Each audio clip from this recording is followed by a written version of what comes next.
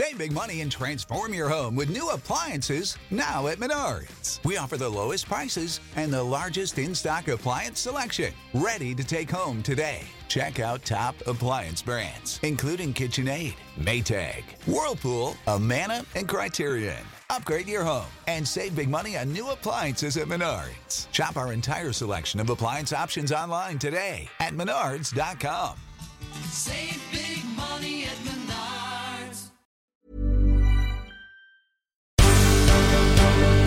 The Michael Reid Show podcast. Tune in weekdays from 9 on LMFM. To contact us, email now, michael@lmfm.ie. Monday morning, the 11th of April. Good morning, with much debate and discussion from now till 11 a.m. This is Michael Reid on LMFM. Dublin could be brought to a standstill, with truckers and hauliers meeting on motorways overnight before heading into the city centre this morning. A pedestrian march is due to get underway on O'Connell Street right now, and organisers say this is not a one-day demonstration. Instead, they say it'll be a long, drawn-out process and will go on until their demands are met. Farmers, bus companies, taxis and the general public are asked to join the hauliers, complaining about the price of fuel. The group, the People of Ireland Against Fuel Prices, say it is not just the price of fuel, though, that's driving this protest, with them saying we are all in crisis because the cost of living is not affordable. Nobody disagrees with that, and today the Ministers for Finance and Public Expenditure, Paschal Donohoe and Michael McGrath, will meet with the leaders of the three coalition parties. Micheál Martin, Leo Varadkar and Eamon Ryan will hope that meeting will result in coming up with ways for the government to help people to cope with the cost of living. Let's speak to the Labour Party spokesperson on finance, Ged Nash, who's a TD for Louth and Eastmeath. And a very good morning to you, and thank you indeed, as always, for joining us on the programme. There is this problem that we're all facing, all in crisis, if you like, as that group puts it. But before we talk about the general increase in the cost of living, what do you make of this protest, and do you support the truckers' right to protest in the manner that they are protesting? Well, I obviously naturally support people's right to protest, but the level of disruption been experienced already in Dublin city centre for ordinary workers going about their business, for people who have to go to medical appointments, is frankly very difficult to accept. We deal every day, of course, with protests, and I've been on more protests than most people have had hot dinners, and people have democratic right to protest, but the level of disruption in Dublin, as I understand it, and I'll be heading there myself shortly, is kind of difficult to comprehend. This group, I'm not sure who organised this group. Is it an organised group? Is it similar to the protests that we experienced a number of months ago, when there were a number of TDs who were from rural areas in the south of the country who were actually involved in that demonstration? I'm not sure. That needs to be established, but this could have been handled much better. If they're trying to convince people that they have an argument, there's a legitimate and valid position, then there are better and different ways of doing this. Okay, it could go on for days. So they say.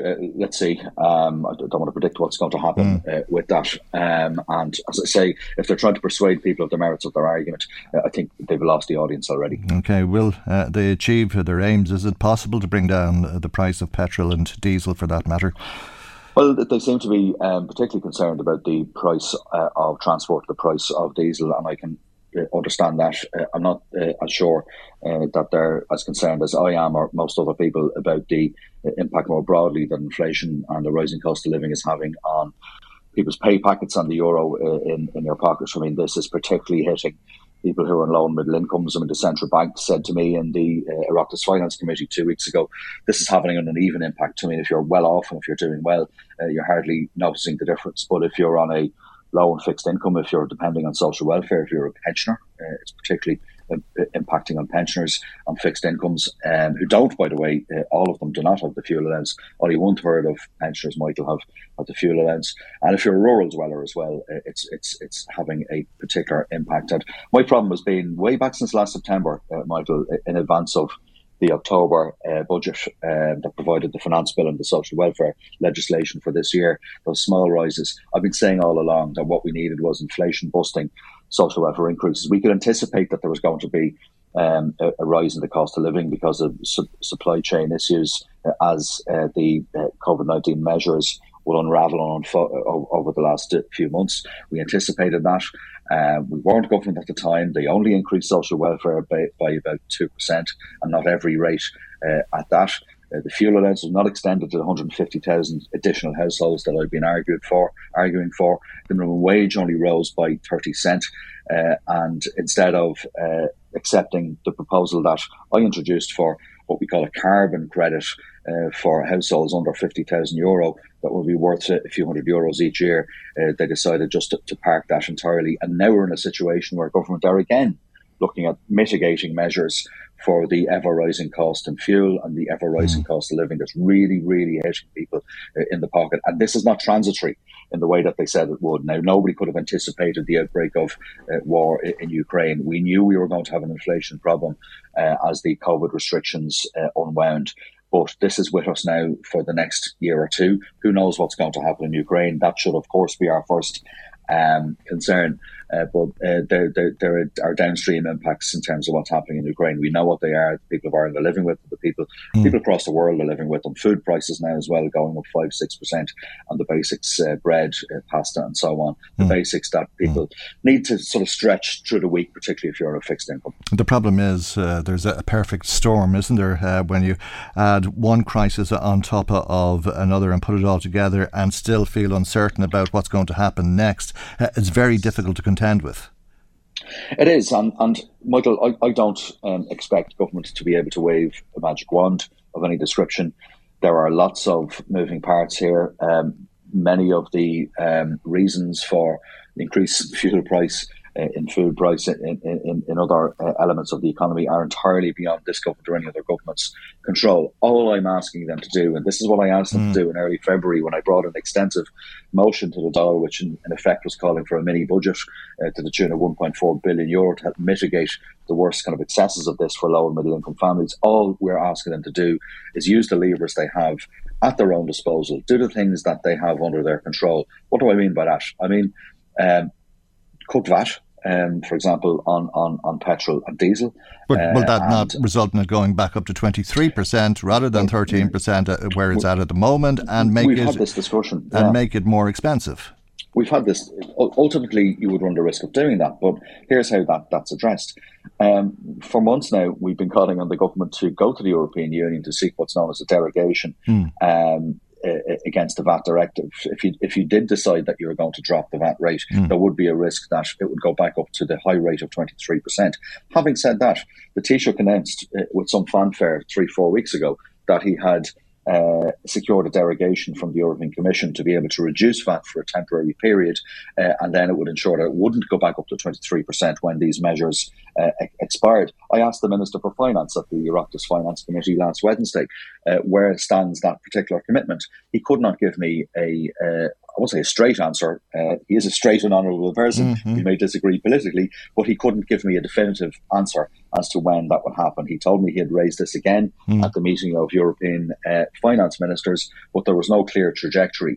Even though the Taoiseach himself was talking about introducing mitigating measures for example, when the carbon tax increase comes in May on home heating. Well, it's odd. But there's no sign of it. It's odd because every country in Europe is facing the same kind of problems, and it could result in the far right taking the French presidency, it seems, because that's what the campaign is being won and lost on, it would appear from all accounts. But the price of energy is undoubtedly driving price increases across the board, whether that's bread or pasta or whatever, and some people are finding it next to impossible to cope and having to make very tough decisions, as we've been hearing, whether to heat or eat, as the case may be. It's a dreadful time to think about losing your job. And that's the prospect that some 94 people in the Drogheda area are facing, with Premier Perry Glaze running up debts of almost €3.5 million. But related to this global price increase is how they use natural gas, which is making it pretty difficult for them to continue. And there's an investor talking about taking over Premier Perryglaze and switching to renewable sources. But that could result in 94 people losing their jobs for at least 18 months. Well, that's right, or potentially losing their jobs permanently and having to find employment elsewhere if that's possible. I've been dealing and representing as a local TD the workers in Premier Perryglaze for a long number of years. And obviously the industrial relations situation at the plant has been particularly difficult over the last couple of years. You will recall, Michael, a very difficult dispute in the summer and into the early autumn of 2020. So there's been a series of issues at the plant over the last period of time. Which could be behind some of those debts that the company has run up as well. Let's be clear about this now. I mean, the organisation was in good footing.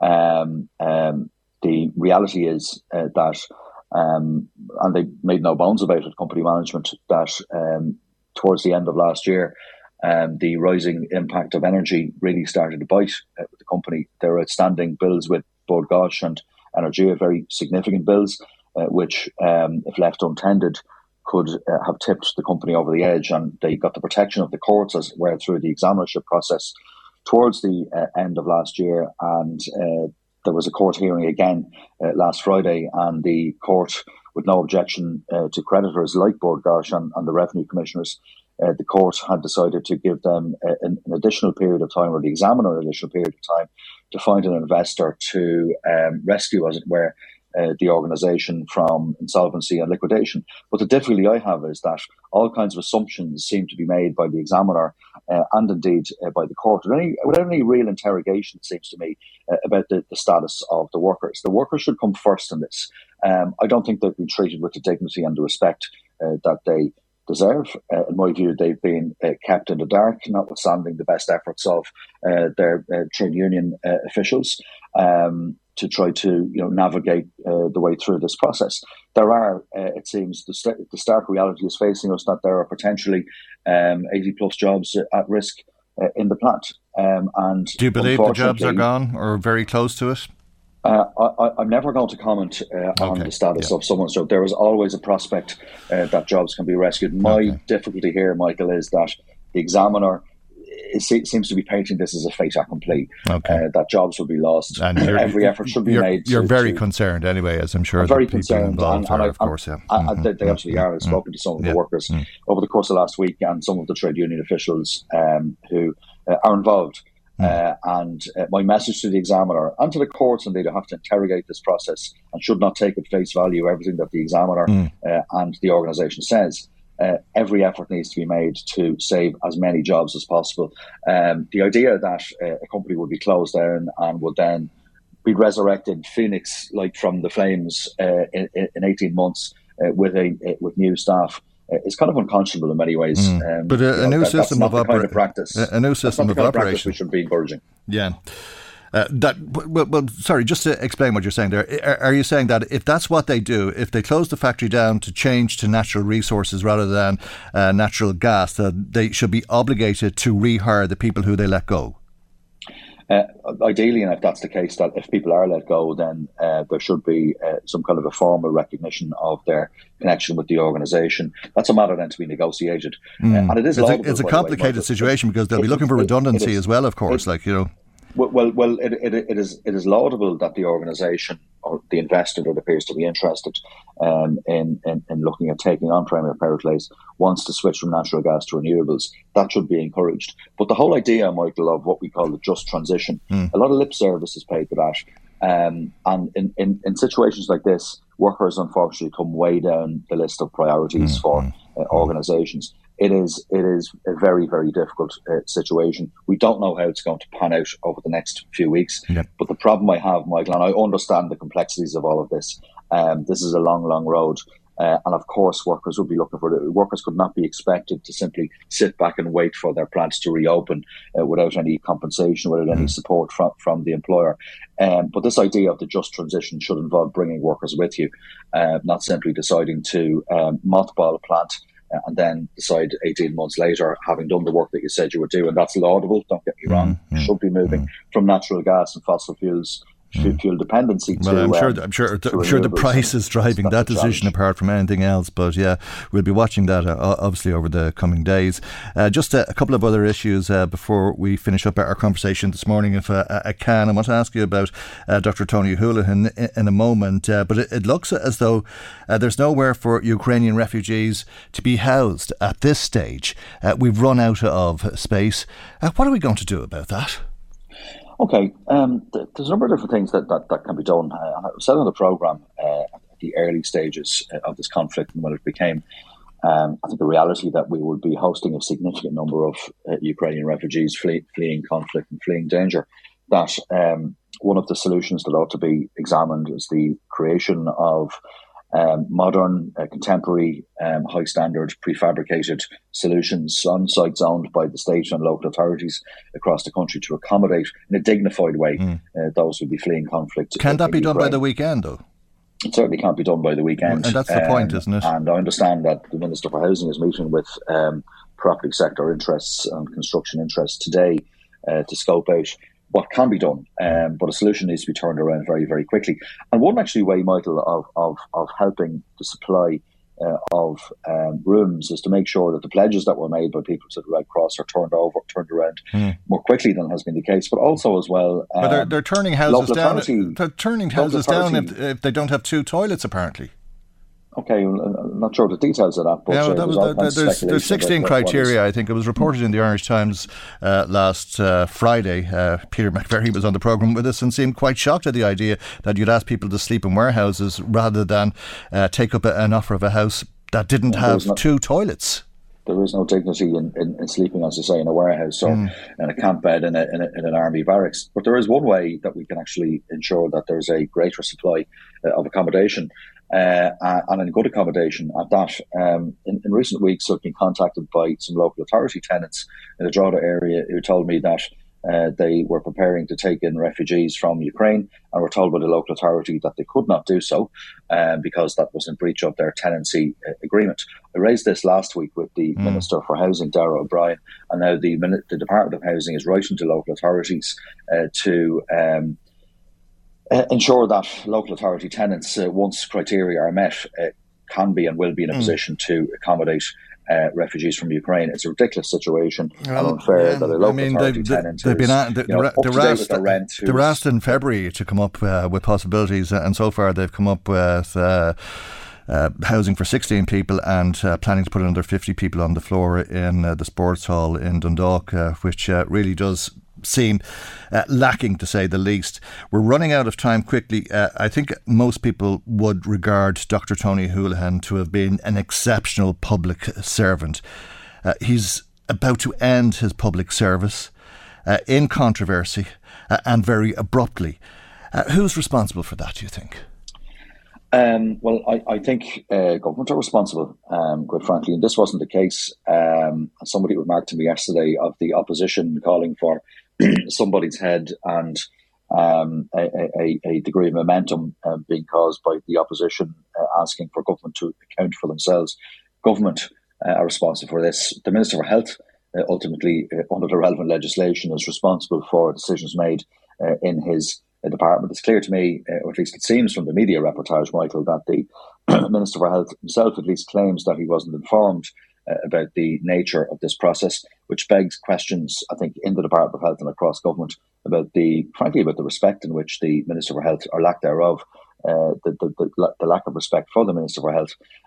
This is a very peculiar situation, and ultimately, because of the ham-fisted way in which this was organised with very, very limited transparency, and I say that diplomatically, Ireland has lost an outstanding public official, somebody who spent a lifetime in public service, who now, it seems, will be going off, if the indications are correct, to work in the private sector and not in the public sector, where he could have still continued to play a very important role in forming the evolution of public health policy from an academic perspective in this country. Very, very valuable public service. It's gone because ministers and government more generally have decided not to do things correctly.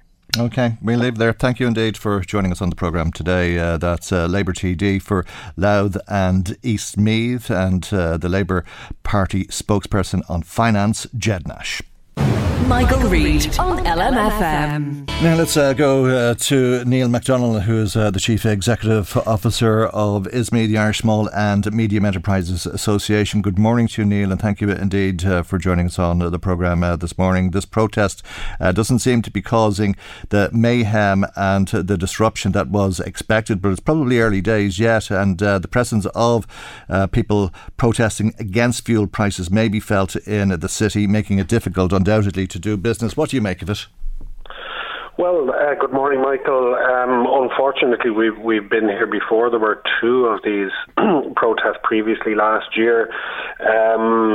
It's a very strange protest because it doesn't appear to be fronted by anyone. There are no spokespeople elected, and they don't appear to be following the traditional sort of protest route of going to Leinster House.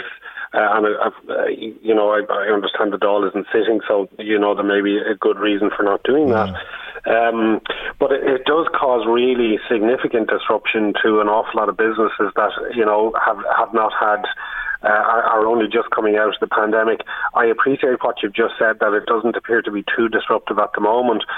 But from the point of view of people in Louth and Meath, the focus does appear to be on Dublin Port Tunnel and the East Link, and that traditionally affects the M1 very badly. So even a relatively minor protest is likely to have negative effects up the M1. Yeah, and the East Link is blocked at both ends, isn't it? Which makes it impossible to take that route. But perhaps the disruption hasn't been as bad as people feared, because I think the streets would otherwise be pretty empty today because it is Easter week and the schools are closed.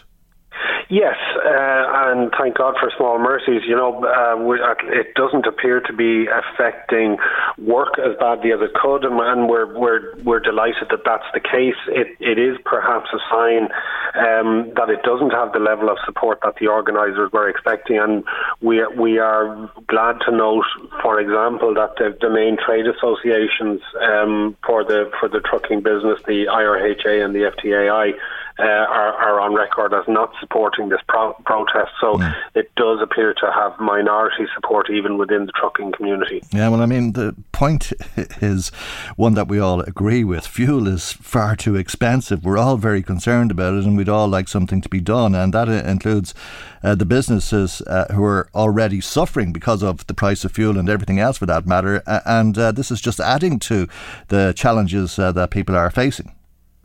It does, of course, and I think people have a natural sympathy. We would all like to think that we can have cheaper fuel prices in the same way as we have seen our food prices and the prices of our services go up very substantially. People have had effectively 2 decades or more now without real price inflation. The only thing the only day-to-day expense that people have seen increasing over the last 20 years or more is the cost of housing and rent. So this is very hard for people to adjust to. So it's perfectly understandable. But, the idea that people are, and we see some of their demands on Facebook, that petrol is going to be capped at €1.10 a litre and diesel at €1.20, and similar caps on green diesel and home heating diesel. I mean, it's been more than a decade since fuel was at that price. So I think we have to be realistic about what is achievable, A, when we're going through a period of very substantial inflation, and B, when there's a really serious war in Eastern Europe. Okay, maybe it's not as bad as it might have been or people feared, but that won't come as any consolation to people who are disrupted by this morning. Maybe people have decided not to travel because of the feared disruption, but there is talk that this could go on for days. What would you say to the organisers? Well, you're right to say that the organisers, such as they are, and there are no named individuals, and this is being organised anonymously on Facebook. People are saying that they're going to do this for a week, and they're not moving until petrol is capped at €1.10 and diesel is capped at €1.20. What we would say is, look, as we said in December, please respect the right that you enjoy to protest. Don't block hospitals or emergency services. If you're going to be in town disrupting trade for a week, at least give some of your custom, go into the cafes and the shops and restaurants and feed yourselves there, and, give some custom to the people that you're taking custom away from. At least support them when you're taking business away from them. They're suffering just as you're suffering because of this. So please have consideration for others. All right, we'll leave it there for the moment. Neil, thank you indeed for joining us. Neil MacDonald, Chief Executive Officer of ISME, the Irish Small and Medium Enterprises Association. Now, the Pope did as he always does, or generally always does if he's in Rome, said to the Angelus at 6 o'clock yesterday in the Vatican to thousands of people.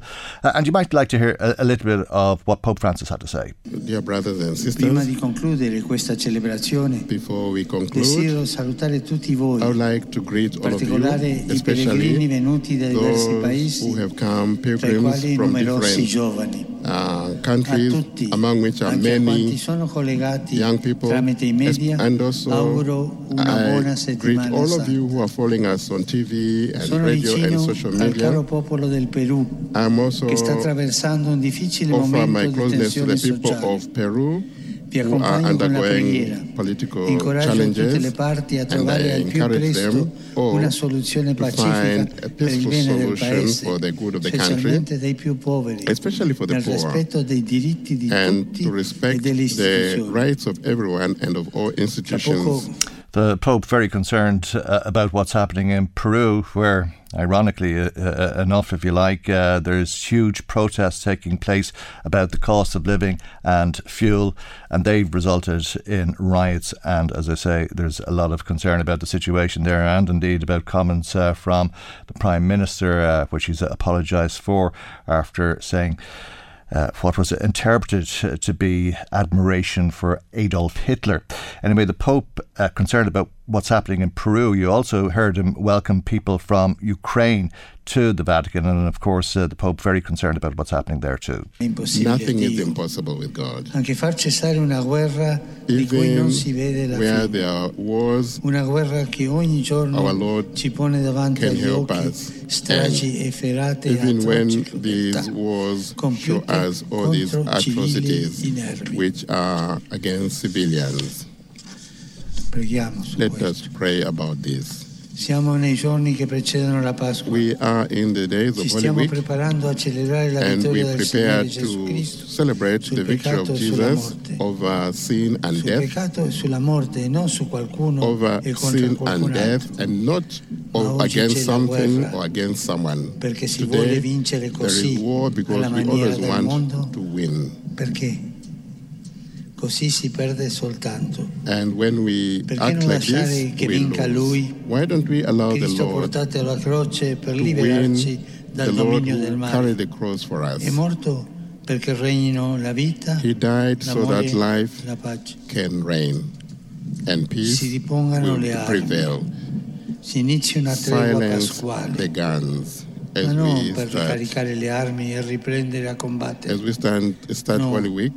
Una Not tregua to per silence the arrivare alla guns, pace only to take them up afterwards, attraverso un but vero negoziato, calling for a peace that disposti is anche a negotiated qualche sacrificio with some per il bene della sacrifice gente. for the good of all the people. Infatti, che vittoria sarà quella What che kind of pianterà una victory bandiera will su it un be cumulo di where macerie? you plant a flag among ruins? Nulla è impossibile a Dio. Nothing is A Lui impossible before affidiamo God. per To Him intercessione we della Vergine Maria. intercede through the Blessed Virgin Mary.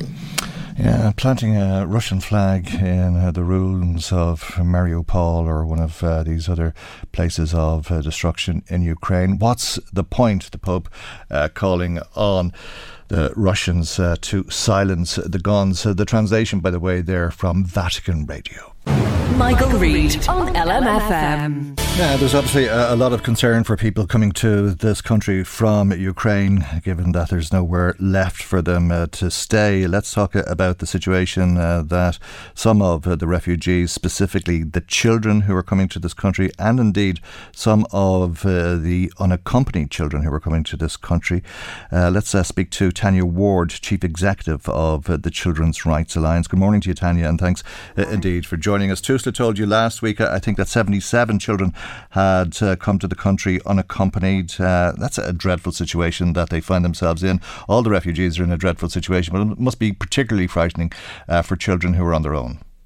Yeah, I mean, and it's unusual and unexpected in one way, because you would expect some of the children who are unaccompanied to be cared for in the countries around the Ukraine, you know, in Poland, Hungary, etc., where there will be Ukrainian speakers. And to be honest, it's better to be cared for by someone that speaks the same language as you. But what has happened is that some parents have made very difficult decisions to get their children out of Ukraine, and they've tried to send them far afield. And what I understand from TUSLA in some of these cases, I understand that it's to avoid the conscription that might happen, and I suppose the churn of war and what happens to young people and children in war.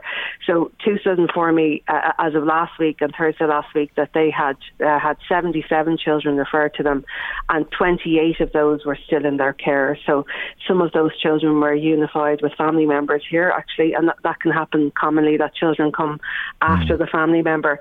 But some of them have been placed in foster care as well. As things go on, more people are set to arrive, and the challenge will become all the greater. Are you concerned about the idea of women and children sleeping in tents in Gormanston camp? Oh, definitely. I mean, cause if you think about, I suppose, what people have already been through in Ukraine, I mean, they've experienced extreme forms of violence now. Their homes have been destroyed. They would have lost family and partners and immediate family members as well. And so I suppose on settling in Ireland, they have to be placed in accommodation that is appropriate to their needs. So you can imagine, I mean, I've heard adaptation of warehouses and things like that. I mean, you could adapt a bigger building, congregated setting, etc. You know, you can find temporary forms of accommodation for a week or so, but you really, if you want to have anyone accommodated somewhere for any length of time, it has to be adapted to their needs. I don't think it's a good starting point to have someone in appropriate accommodation from the get-go. Well, walking around a field perhaps in the middle of the night to find the toilets would make you think that they could be very vulnerable, and security might be an idea. Yeah, well, funny enough, I suppose, in where refugees exist around the world, and these are actually the real concerns of women and children that live in those refugee camps.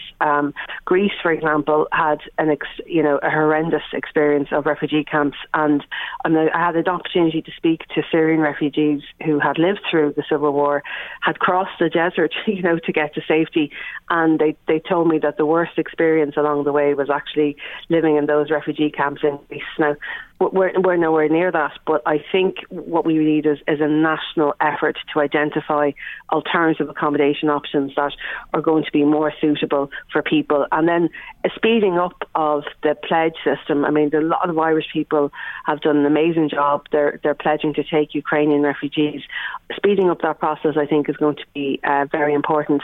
And at the same time, we need to make sure that people are safe in those homes as well. I think it's very welcome that TUSLA pushed that any family taking a child or a family from Ukraine would be vetted, and that's really important. But saying that, a lot of people who could be harmful to children, it's unlikely they'll be picked up by the vetting system. It does take a lot of time for people to make complaints about an individual and for the guards to be on the case. So we're going to have to make sure that the Ukrainian families coming to Ireland are well aware that we have an effective child protection and welfare system, and if that they feel anyway unsafe, that they're there to step in and find them somewhere alternative, and that they'll deal with the situation at hand. I heard about a group of Ukrainian refugees who are living in a community centre over the weekend, and nothing bad happened. They were okay. But the fire alarm was set off accidentally, and apparently there was huge anxiety, people terrified, screaming and that sort of thing. and eventually then people settled down and the fire alarm was put off and so on. And then later that night, I think as they were sleeping, a helicopter flew overhead and the lights of the helicopter came through the window somehow. And again, there was huge anxiety. And I guess the reason I'm saying that is because I think it goes to show how people are feeling and the trauma that they've been through, which they're bringing with them, and the needs that they have as a result of all of that, and how vulnerable these people can be, Tanya. Yeah, I mean, the thing that's really important for people when they are fleeing this kind of violence and war is a sanctuary, a safe place for them and their children. And often they won't even be in a position to deal with the emotional trauma that they've just gone through. It's really about making sure there's safe beds. They know that there's a school where their child can go to school. They know how they can access a GP or healthcare. Those are the kind of immediate things people think about. And once they've had a safe place, I think then they start trying to deal with the emotional damage of living through what they've gone through. And that's, I think, where you have to make sure that you have the counselling services and of course it would have to be in Ukrainian or Russian depending on the first language of the person. But certainly making sure they're in a safe place and letting them know they're in a safe place is going to be very important when they first arrive. Okay. Tanya, I have to leave it there, but thank you indeed for joining us this morning. Tanya Ward, Chief Executive of the Children's Rights Alliance. Michael Reid on LMFM. Now, as you know, the government is introducing legislation which will give all workers the right to paid sick leave. Introducing statutory sick leave is part of the pandemic dividend, developing a more inclusive economy and fairer society. The pandemic exposed the vulnerable position of many people, especially in the private sector, when it comes to missing work due to illness. I believe that nobody should feel that they have to go to work when they're sick because they will lose all of their income. That's not just bad for them, it's also bad for public health, as sick workers may infect colleagues, clients and customers, are more likely to make a mistake, injure themselves and do harm to others. At the moment, Ireland is one of the few advanced economies in Europe not to have a mandatory employer-funded sick pay scheme of some sort. Cyprus and Portugal are the only other EU members that do not have an employer-funded sick pay scheme or state financial supports similar to Ireland's illness benefit. All right, that's the Taoiseach Leo Varadkar speaking in the Dáil last week. The Minister of State for Business, Employment and Retail, Fine Gael TD for Meath West, Damien English, is on the line with us. A very good morning to you, Minister, and thank you indeed for joining us on the programme this morning. It seems odd to think that people aren't entitled to be paid when they're off sick. Good morning, Michael. Thanks for having me on as well. I suppose, Michael, it does in the context of the European countries. We are an outlier here. There's only got two others, Portugal and Cyprus, that don't have a statutory sick pay scheme in place at the moment, and that's why the Taoiseach, when he came into this department, made it very clear that this is something he wants to address. So the work on this would have began in probably November 2020. So for the last year and a half, we've been working on this legislation, working on consultation to get the balance right with employers and employees. And now we have a statutory sick pay scheme being brought through the Houses of the Dáil. Because, the bottom line, I suppose, to quote the Taoiseach there, his words are right. Nobody should feel that they have to go to work, when they are sick, because they can't afford to. And by putting in place a statutory sick pay scheme, it supplements the scheme that we have there for a long number of years through social protection and illness benefit scheme. But that only kicks in after 3 days. So this kicks in from day one. So it means you don't have to go to work because you feel you can't afford not to go to work if you are sick, which is good for the employee. We believe it's good for the employer too, and for their business and for their customers and for their clients. But it's also good for public health, because it should not be encouraged people to go to work and when they're ill, because we know that can have negative consequences on people's public health as well. So it's a positive. It's correct, and something that I think we felt that Ireland need to address. The Taoiseach is very clear on this, and so am I, that we do want to improve terms and conditions, and it should always be worthwhile going to work, and that's what we're trying to increase in this country. So I think it's a positive development, but we recognise this also brings pressure on businesses, especially the SME community. So we have to work with them as well in terms of business support and legislation as well, to give an opt-out clause for some employers if they feel they're under pressure to do this. Okay, but you'll be entitled to, what is it, 3 days a year to begin with? Yeah, so this has been brought in over a number of years. So in the first year, and hopefully this year, when we get this through the legislation, we can't assume that, but I think there's very positive support for it from all parties. So we expect to get it through legislation quite soon. It will kick in this year. And your first, in the first 12 months, calendar 12 months, you have 3 days. And then over the next 4 years, that will increase to 10 days of allowable pay under the statutory pay scheme, which is about 70% per day of €110 max per day. Okay, up to 110 max. And that's for the 3 days. The Irish Congress of Trade Unions has some concerns about what's being proposed here because this won't be made available to all workers. You need to have 13 weeks continuous service, and quite a lot of workers don't have that continuous service. That's a normal feature of legislation, Michael, that you would have to have a relationship already built up with your employer to benefit from most of the protections under employment law. In a lot of cases, it could be 6-12 months. Many countries, you have to be employed for over 6 months. And for some of the paternity leave, you have to be over 12 months. Carers leave, it's over 12 months. So we brought that back to 13 weeks, which we believe is appropriate. But we are committed to tracking that and engaging with the unions on this in the months ahead, and certainly within the first 12 months we will keep an eye on that as well to see if it's a major issue. But we don't believe it is, because there are other protections in law in relation to fixed term contracts and short term contracts. So we believe that we've got this right, but we're happy to analyse that more through the debates of the Houses over the next couple of months as we bring forward the legislation as well. But there's quite a lot of women and low paid workers, as Congress says, who are in jobs where their service is broken. They may be working there for years, but because the service is broken, they won't be entitled to sick leave in the way that other people are. Yeah, but what we've said here is 13 weeks, and the whole aim of that is that you have developed a relationship with your employer. And yes, so some suggestions put forward in relation to some careers where there's a natural break per year, and that's something, of course, we can analyse more. But even in those cases, people have a relationship with their employer and they are employed more than 13 weeks. The issue that's normally brought up to us will be around the whole area of childcare provision and the EEC scheme. So that's something that's already under review through a Labour Court JLC committee that I would have set up myself, and that's still bringing forward recommendations to us around pay and terms and conditions and sick pay and so on. So I'll let that process take its course and we'll analyse that, and that might be part of the solution to addressing this. But as I said very clearly, the Taoiseach repeated in the Dáil last Thursday evening that he's prepared to work on this piece of legislation with unions and others who are concerned as well if there's apparent gaps that we have not covered. We believe that over the last 12-13 months, as we went through a consultation period on this, that we've covered that. And I think 13 weeks is lower than most statutory schemes, and it's certainly lower than most countries offer as well. So we think we have this right, but we are prepared to work on that if we're proven wrong. All right. You're only entitled to be paid if you've been certified unfit for work. You have to have a medical cert, and that will cause people problems, won't it? Well, to be honest, Michael, I do believe it would be unreasonable to introduce a legal obligation for employers to pay for sick leave without the need for a worker to produce evidence for this in the form of medical certification. So I think it's appropriate. I think it's only right.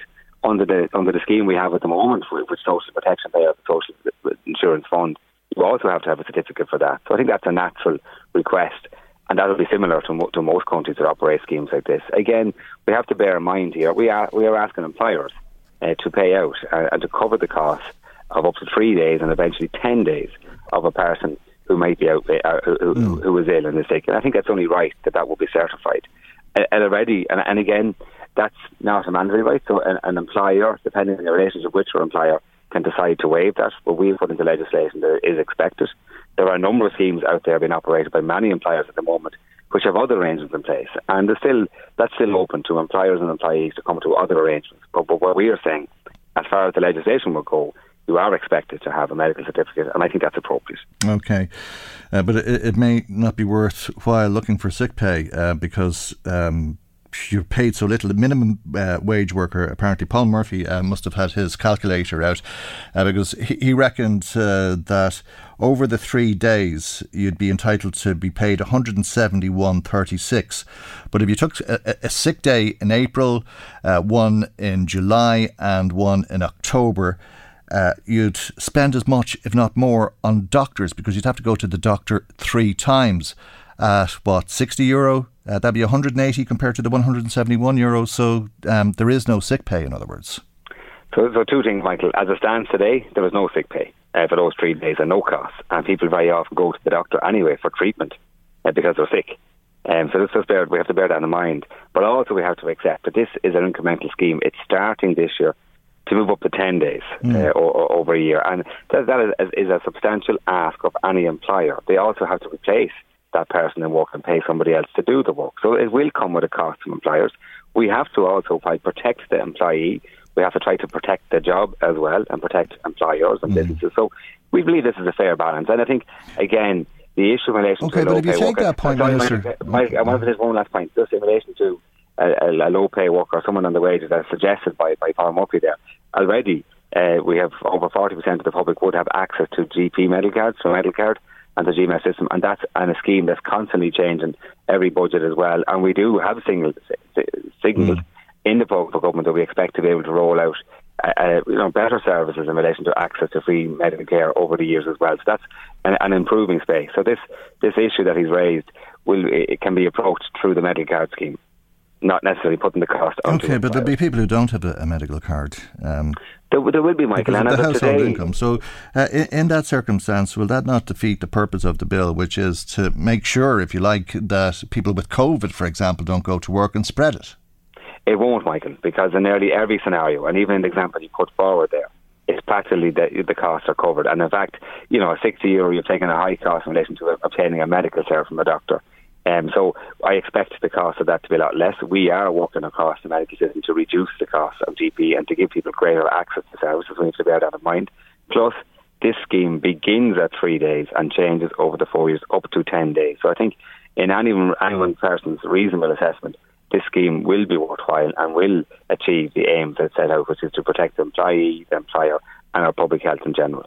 Okay, the idea is it's 3 days to begin with, then it goes to 5, then it goes to 7, then it goes to 10 days sick leave, that you'd be entitled to 10 days sick leave a year, but that will be 2026 before that happens. How is that going to happen? There's no obligation on the next government to do this, is there? There's not, Michael. We have it in regulations. So the legislation, if you're overprescriptive, doesn't work extremely well, and you can't react to situations. So we're putting in place legislation which brings in a statutory pay scheme and sets the level that it's at as of for this year.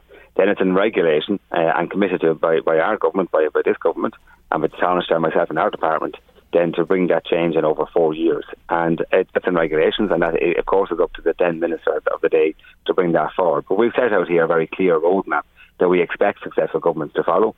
Again, the public can vote for different governments, that's their choice, but we believe putting in place legislation now is key to that, and also putting in place the regulations. But it will not be in statutory, that the timelines are set out. That's to be in regulations, and again, which can be a change in a positive way, and by successful governments as well at the appropriate time. What's key here, Michael, is we have to recognise the situation for the last 2.5 years for many businesses in this country. They've been under immense pressure, trying to keep open and keep their businesses afloat. Massive with COVID.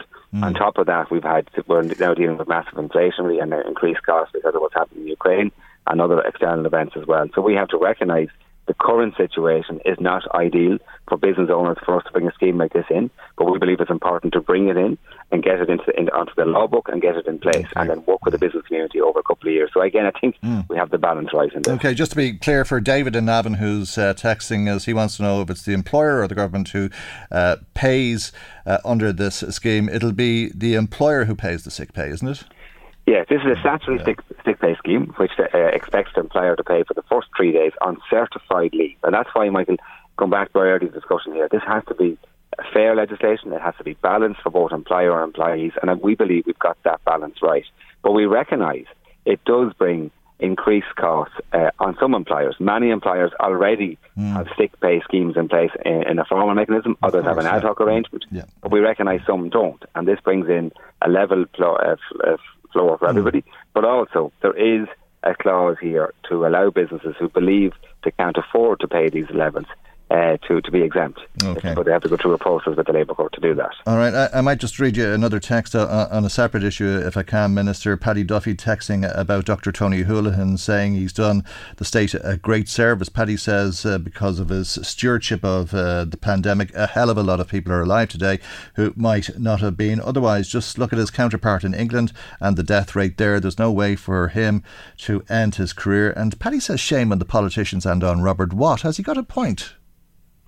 Well, two things. I would agree with Paddy Duffy there, that he's done a great service to the country for his long service in the Department of Health, but especially over the last couple of years in relation to COVID. He worked extremely well through NPHET and as advisor to the government to guide the ministers of the day and the government of the day through the last couple of years. So without a doubt, the decisions made in relation to COVID have saved lives. I have no doubt about that.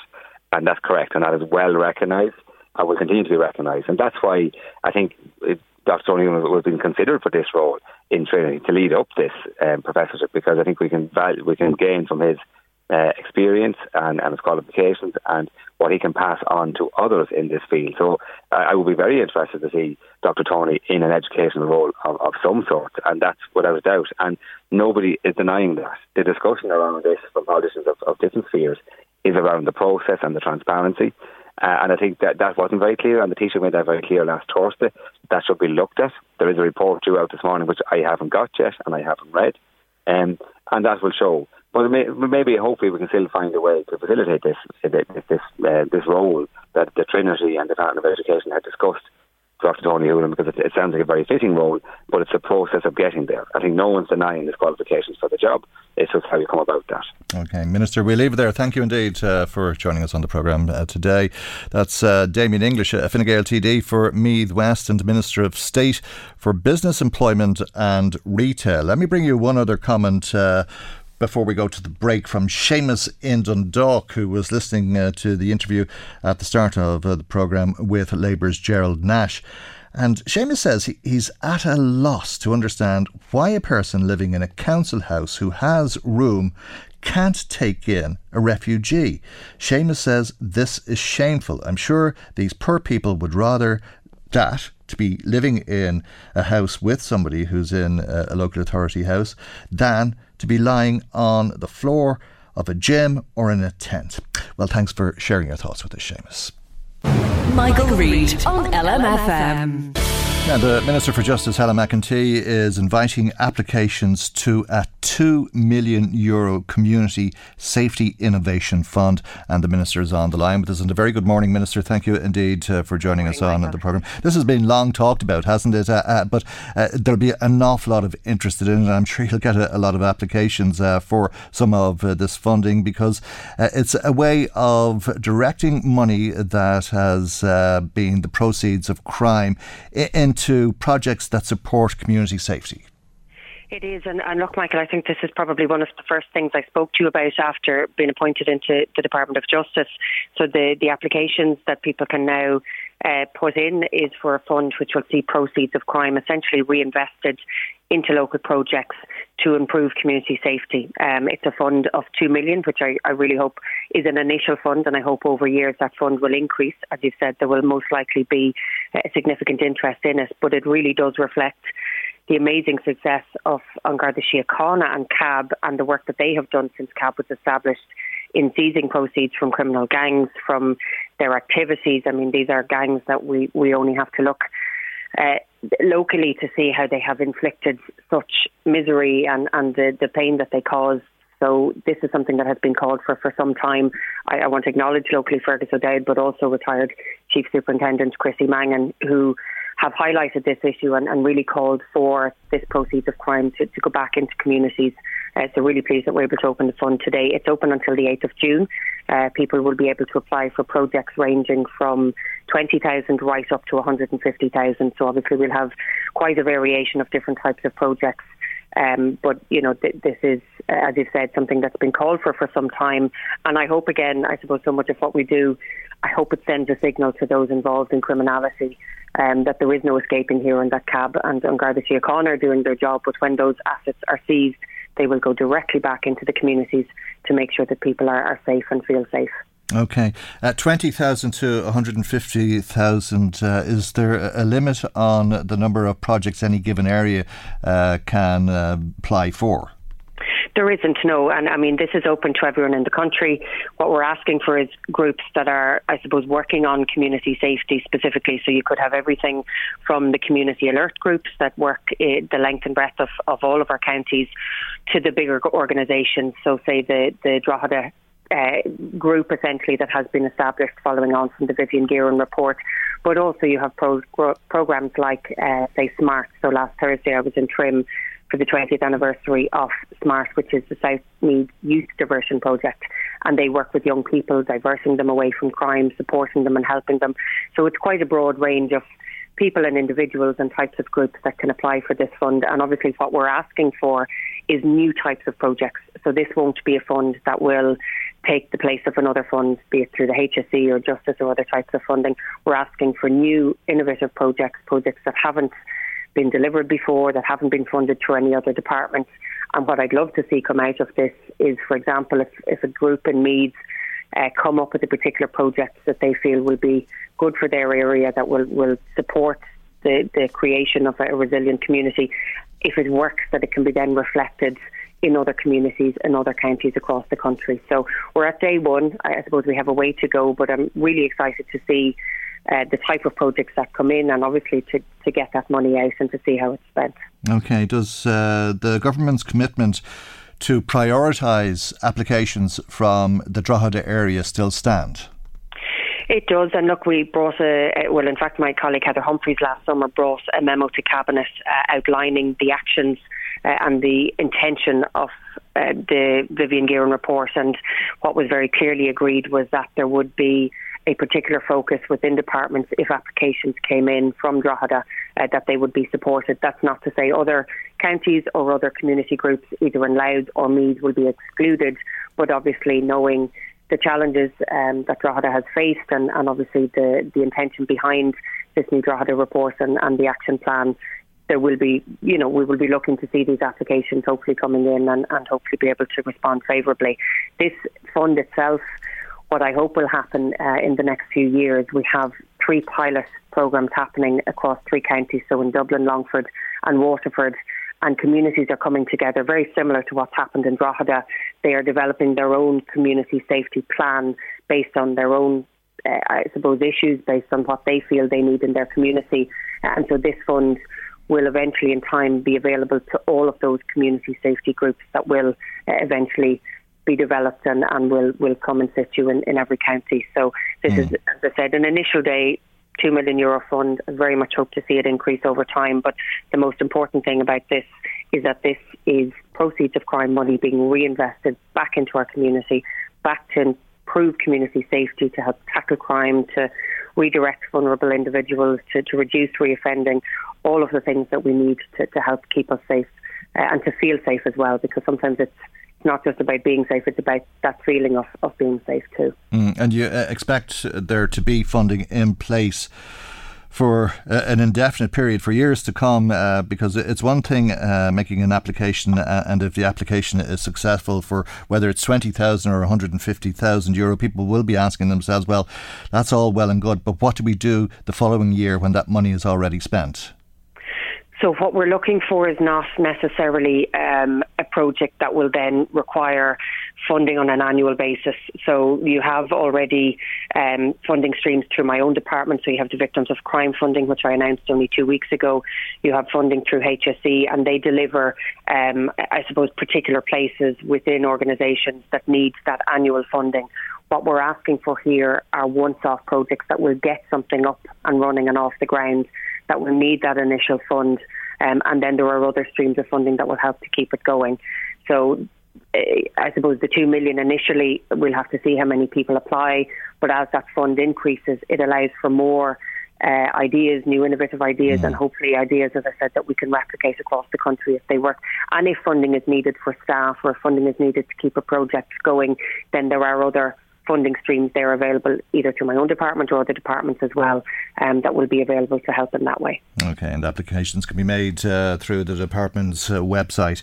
I'm sure that there will be a lot of interest, and we'll all be watching with interest what the applications are for, because as you say, Minister, if there's great ideas and innovative ideas that make our communities safer, perhaps they'll be replicated and duplicated across the country, and it'll make life a lot better for all of us. Before we leave you this morning, Minister, can I also ask you about how Dr. Tony Holohan's public service is about to end? I think most people would look on the CMO as an exceptional public servant and are wondering why this would happen. Earlier in the programme, Labour's Jed Nash said it's the fault of the politicians and government must take responsibility. What do you say to that?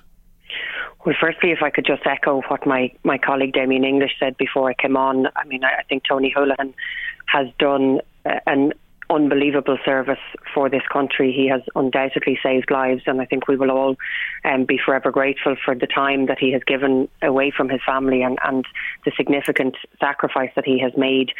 I think, well, I suppose what I'd like to see is the report. I believe Robert Watt is the Secretary General of the Department of Health is going to be giving that to the Minister today, Stephen Donnelly, and without seeing all of the details it's very hard to comment, but unfortunately we seem to have had pieces of information come out over the last week, and I do think it's a pity, and I do regret the fact that he is now not taking up this position in Trinity. I think somebody of his stature and somebody of his experience, they are the type of people we want to take on these roles and to be in our universities. So I do think it is a shame, but I'd like to see what is in that report, and maybe I'd be able to comment further. Okay, Minister, we'll leave it there for the moment. Thank you indeed for joining us as always. That's the Minister for Justice, Fine Gael TD. For me, these Telemackenty. Michael Reid on LMFM. Now, Ireland's ambassadors, permanent representatives and consuls general will gather in Dublin Castle this Thursday for the Global Ireland Summit. We're going to speak now to Ireland's ambassador to the Netherlands, Brendan Rogers, who's on the line. And very good morning to you, and thank you indeed for joining us on the programme this morning. I'm sure there's a lot of local people who'd be very interested to hear from you, apart from anything else. Brendan, a native of Carlingford and somebody who went to school in Dundalk, I believe. Yes, Michael, it's great to be on my local radio show. I was born in Drogheda, of course, like so many people in County Louth, but brought up in Dundalk, living in Carlingford now. And it's great to be here. Listen to you. Thanks a million for having me on. Well, you're very welcome. This is the first such summit in a couple of years, isn't it, because of COVID? Yeah, well, we've been all closed off, as you know, so this is a real opportunity for most of our ambassadors to come home and kind of reconnect, strategise, to ensure that we get out there running as quickly as we can, reconnect with the world. I mean, the actual aim of the Global Ireland Strategy is to double Ireland's influence over the world between 2020 and 2025. So it's a very ambitious agenda, but we need to get out there and do it and talk to each other on Thursday, get back to our missions and our embassies and get down to the work, really, essentially. Okay, and tell us a little bit about the work, because I'm not sure that many of us really understand the work of an ambassador on behalf of this country. Obviously, you fly the flag and you attend a lot of functions and you talk up the country. But how do you hope to go about wielding that influence that you talked about? Thanks, Michael. Actually, you know what I say sometimes when I'm speaking abroad, that I might be the ambassador in name, but actually all our ambassadors are all of our Irish people and our Irish communities all over the world, who are mini ambassadors, essentially. But you're absolutely right. Sometimes it's a very mysterious world, and people think that you're going to receptions and sipping wine, etc. But actually, it's an everyday job. There's lots to do. Essentially, we have to look after our people, our communities abroad. We've got to promote our culture. We've got to promote our prosperity, because if you bear in mind that we have an average per capita income in Ireland of around €70,000 per head, and with a population of 5 million, you just can't do that with a local market. So we have got to sell our goods abroad. We've got to attract foreign direct investment. We've got to attract tourism and tourists. We've got to attract students. So we're very much on the front line of that work. And also, we have to work very hard with our semi-state agencies as well, like Bord Bia, the IDA, EI, Culture Ireland. we're out there, as it were, on the front line. And every day, we're meeting companies who may want to invest in Ireland. We're meeting companies that may want to buy Irish goods and services. We get out there, we talk to them, we build relationships with them. On top of that, of course, we also have to look after our Irish community and visitors. I'm ambassador in the Netherlands, and many Irish people go there on holidays, for weekends, for breaks, and generally it's a very happy experience. But occasionally there are accidents or people get into trouble, and we need to ensure that we look after their welfare when we do that. We also assist in issuing passports and in issuing visas as well. And then there's the promotion of culture. For example, in The Hague at the moment, we've got a couple of students from Dundalk who are studying there, studying the harp and studying music, and we assist them and we promote them as well.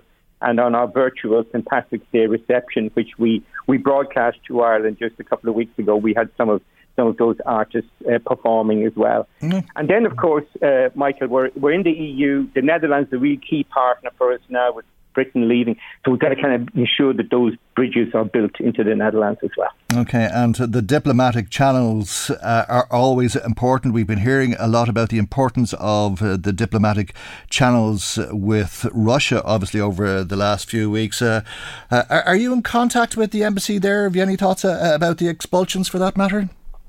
Well, although I'm ambassador to the Netherlands, I'm also our representative to the International Criminal Court, Michael. And as you know, we've been very active in ensuring that the court can now investigate some of the allegations of war crimes and activity like that. That work has to be carried out now over the coming period, and we have contributed, the Irish government has contributed about 150,000 to that work. Diplomatic channels are very important. You've got to keep talking to people, even if you're not getting on with them, even if those conversations are very tough. And some of those conversations out there in the Netherlands, both at the ICC and another organisation called the OPCW, the Organisation for the Prohibition of Chemical Weapons, those conversations are tough, but they have to be had. But you have to keep the channels open as well, so that you can engage and speak to somebody. Okay. What is the situation in Moscow at the moment? We've had some staff expelled, haven't we? And I'm sure there's the hope that we can continue to have a presence there for those Irish people who are resident in Russia. Yes, Michael, we just had two of our important diplomatic staff expelled, or in the process of being expelled, which is a third of our cohort there. And obviously we want to look after our community, and those channels of communication are very important. We're not involved in any activities that would not be concordant with our international diplomatic obligations. So we're very disappointed that the Minister stated that very clearly recently as well. But I know our staff there are going to do their very best to ensure that we can keep the work going as much as possible. Okay, and what about war crimes? Do you believe it will in time be possible to make people accountable? Well, I know that the prosecutor in the International Criminal Court, Prosecutor Khan, is very active in that area. He's been speaking to both heads of mission in The Hague and in other places as well. And what's very important now is the work, the forensic analysis, and all of the follow-up work is carried out very diligently to bring together all of the evidence and corroborate it and coordinate it so that he can move forward and then look at the opportunities to follow up in relation to other war crimes. Yeah. Okay. Just not sure, though, that there'd be any great expectation at this stage that anybody would actually be in the dock and held to account. Yeah, no, it's true. But I have been at some of the court cases, Michael. I was at one just 2 or 3 weeks ago in relation to Uganda. And I know when I was ambassador to Uganda at one point during the Lord's Resistance Army, and people said at the time, we'll never get those people to the court. And I just saw the appeal for one. So, let's see what happens. Yeah, and I think in recent times we'll remember saying the same thing about Slobodan Milosevic. You also played an important role, I understand, in securing Ireland's seat on the UN Security Council. And of course, we'd hope to have influence in terms of what's happening in the world, not just in Russia as a result of that. Yeah, I mean, we sit on the Security Council, Michael, approximately once every 20 years. It's quite a job to get elected. You must get the votes of 2/3 of the members of the UN General Assembly. We worked very, very hard. We announced that we were going for that particular role in 2005.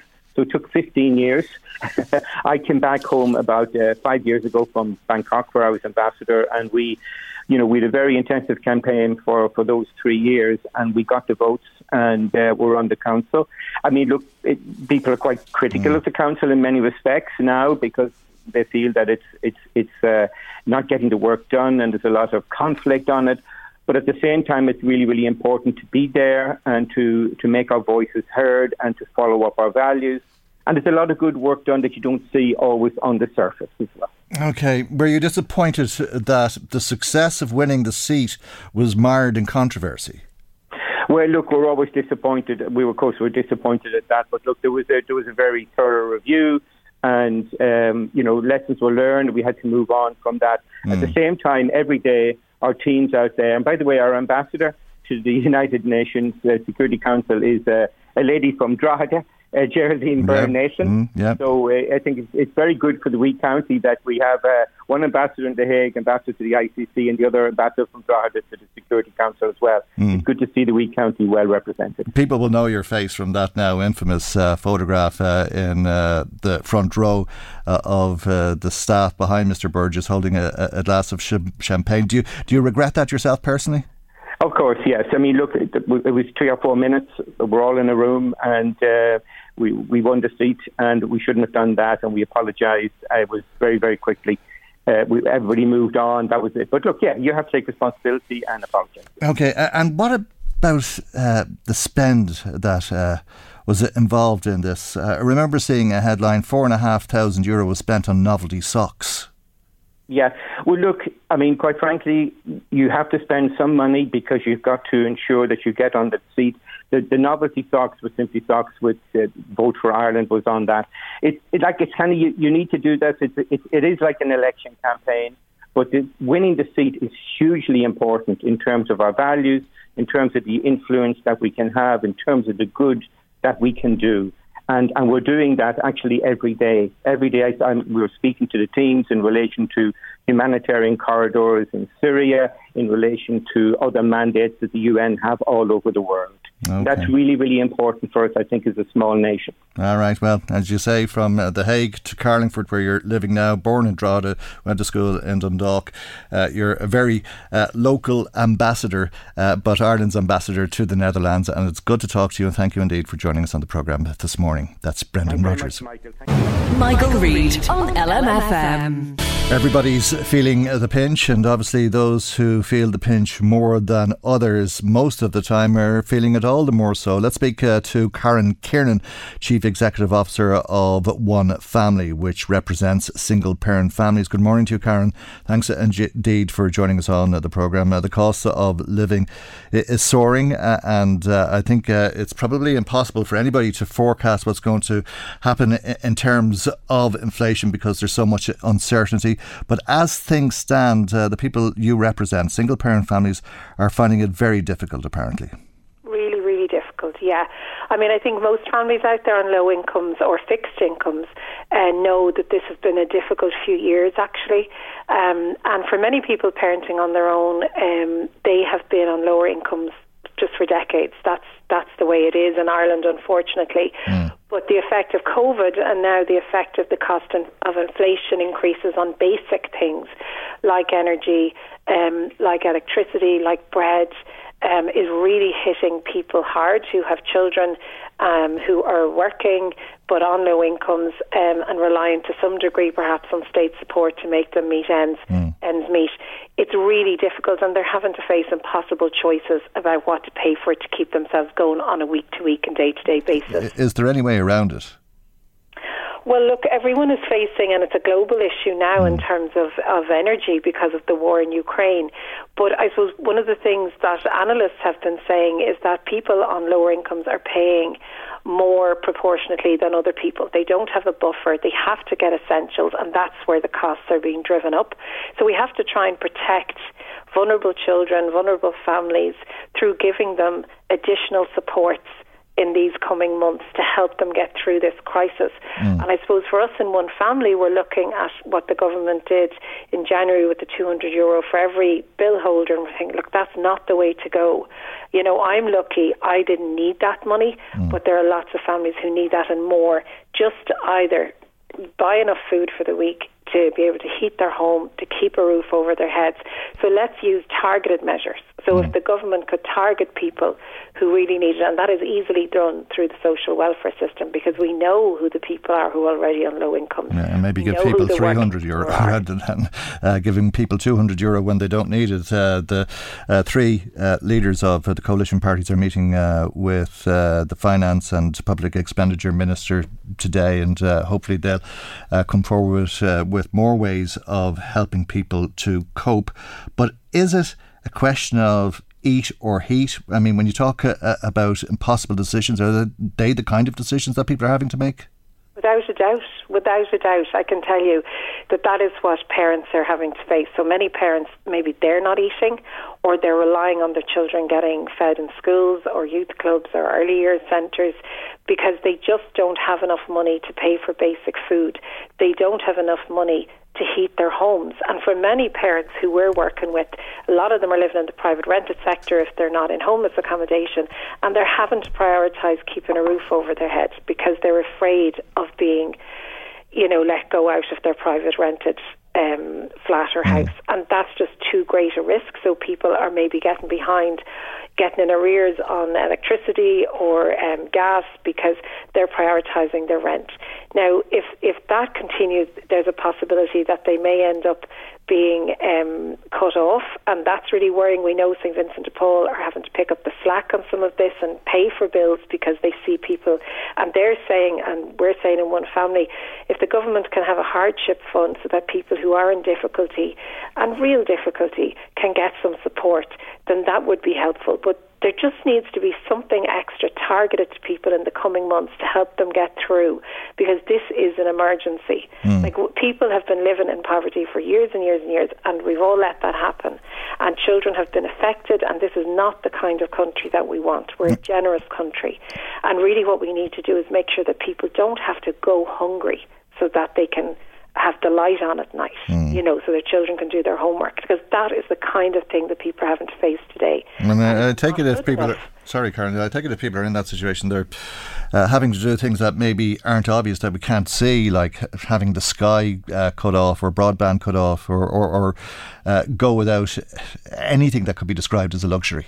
Yeah, I mean, absolutely. Those things aren't essential anymore for many families because they just can't afford it.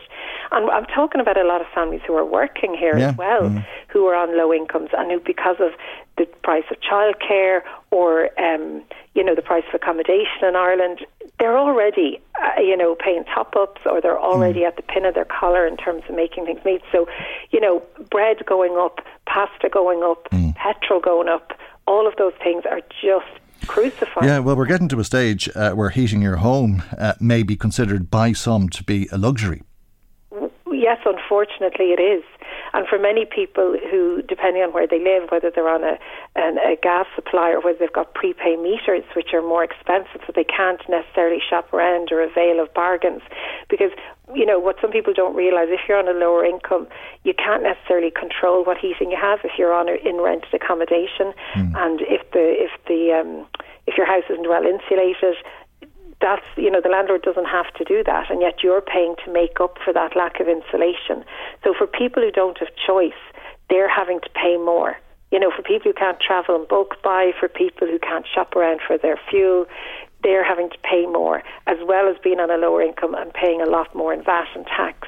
So it's very much stacked against people on low incomes, and that's why we have to help low-income families, because we know that most children living in poverty, unfortunately, are living with one parent, and those parents are really struggling. They have been struggling, and now it's much, much worse. And they're just horrible choices to have to make if you're a parent about what you can afford to do. And certainly kids are not going on school tours, they're not going to kids' parties, they're not doing any of those things that children need to be included in their friendship groups. So it's a real case of children being excluded as well. Yeah, well, There's a lot of people who are so well off because, as you say, we're a very rich country that they don't understand what this conversation is even about, and therein lies an ironic situation, a case, if you like, of haves and have-nots. Very much so, and you're dead right on paper. We're a very rich country, and a lot of that wealth is tied up in property, and that means that people who don't have property are paying huge rents and are having huge difficulty, as we know, in having a roof over their head, which is one of the most basic things. A lot of the families we work with, in one family, their addresses might be hotel rooms, or they're a hostel or a hub, something like that, and they're trying to get on with their lives. But it's really, really difficult to do that when you're so stressed about where you're going to live, because it's kind of the most fundamental thing.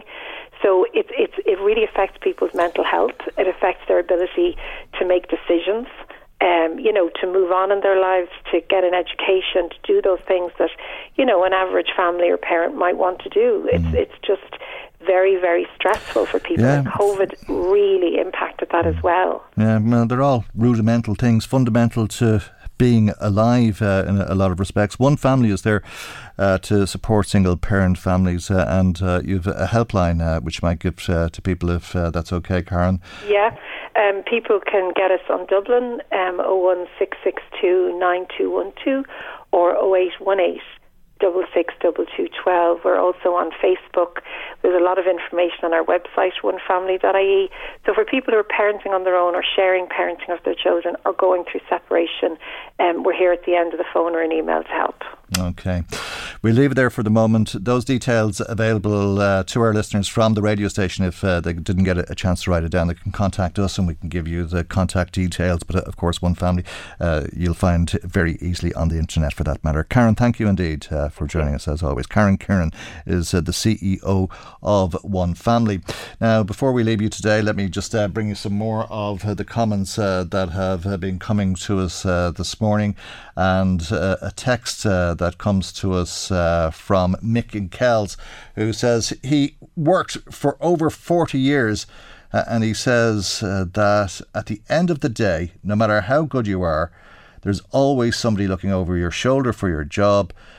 You're only a number, he says, which is a very tragic thing to be saying after a lifetime working like that, Mick. I'm not sure what your experience was, but sorry to hear that. Another call that comes to us from Mairead in Drogheda, who says it's about time that all employees were given the entitlement of sick pay. It's only fair when you're not well to go to work, especially when you work hard all the year round. It's normally low paid workers who don't get sick pay. Those on higher wages get all of the perks, she says. Unfortunately, that's too true, but thank you for sharing your thoughts with us as well, Mairead.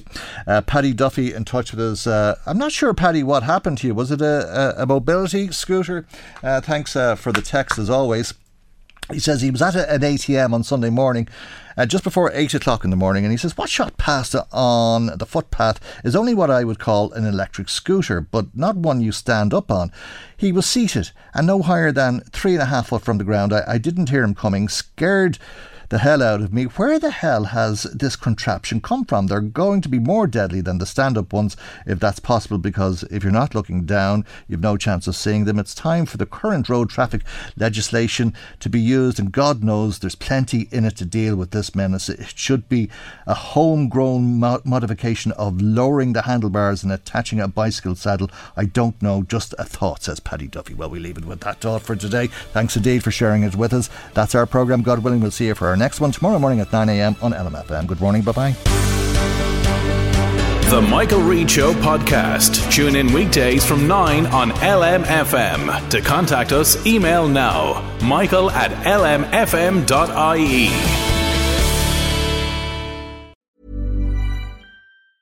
Hey, it's Paige DeSorbo from Giggly Squad. High quality fashion without the price tag. Say hello to Quince.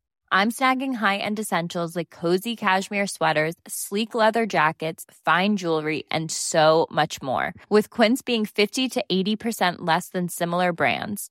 And they partner with factories that prioritize safe, ethical, and responsible manufacturing. I love that. Luxury quality within reach. Go to quince.com/style to get free shipping and 365-day returns on your next order.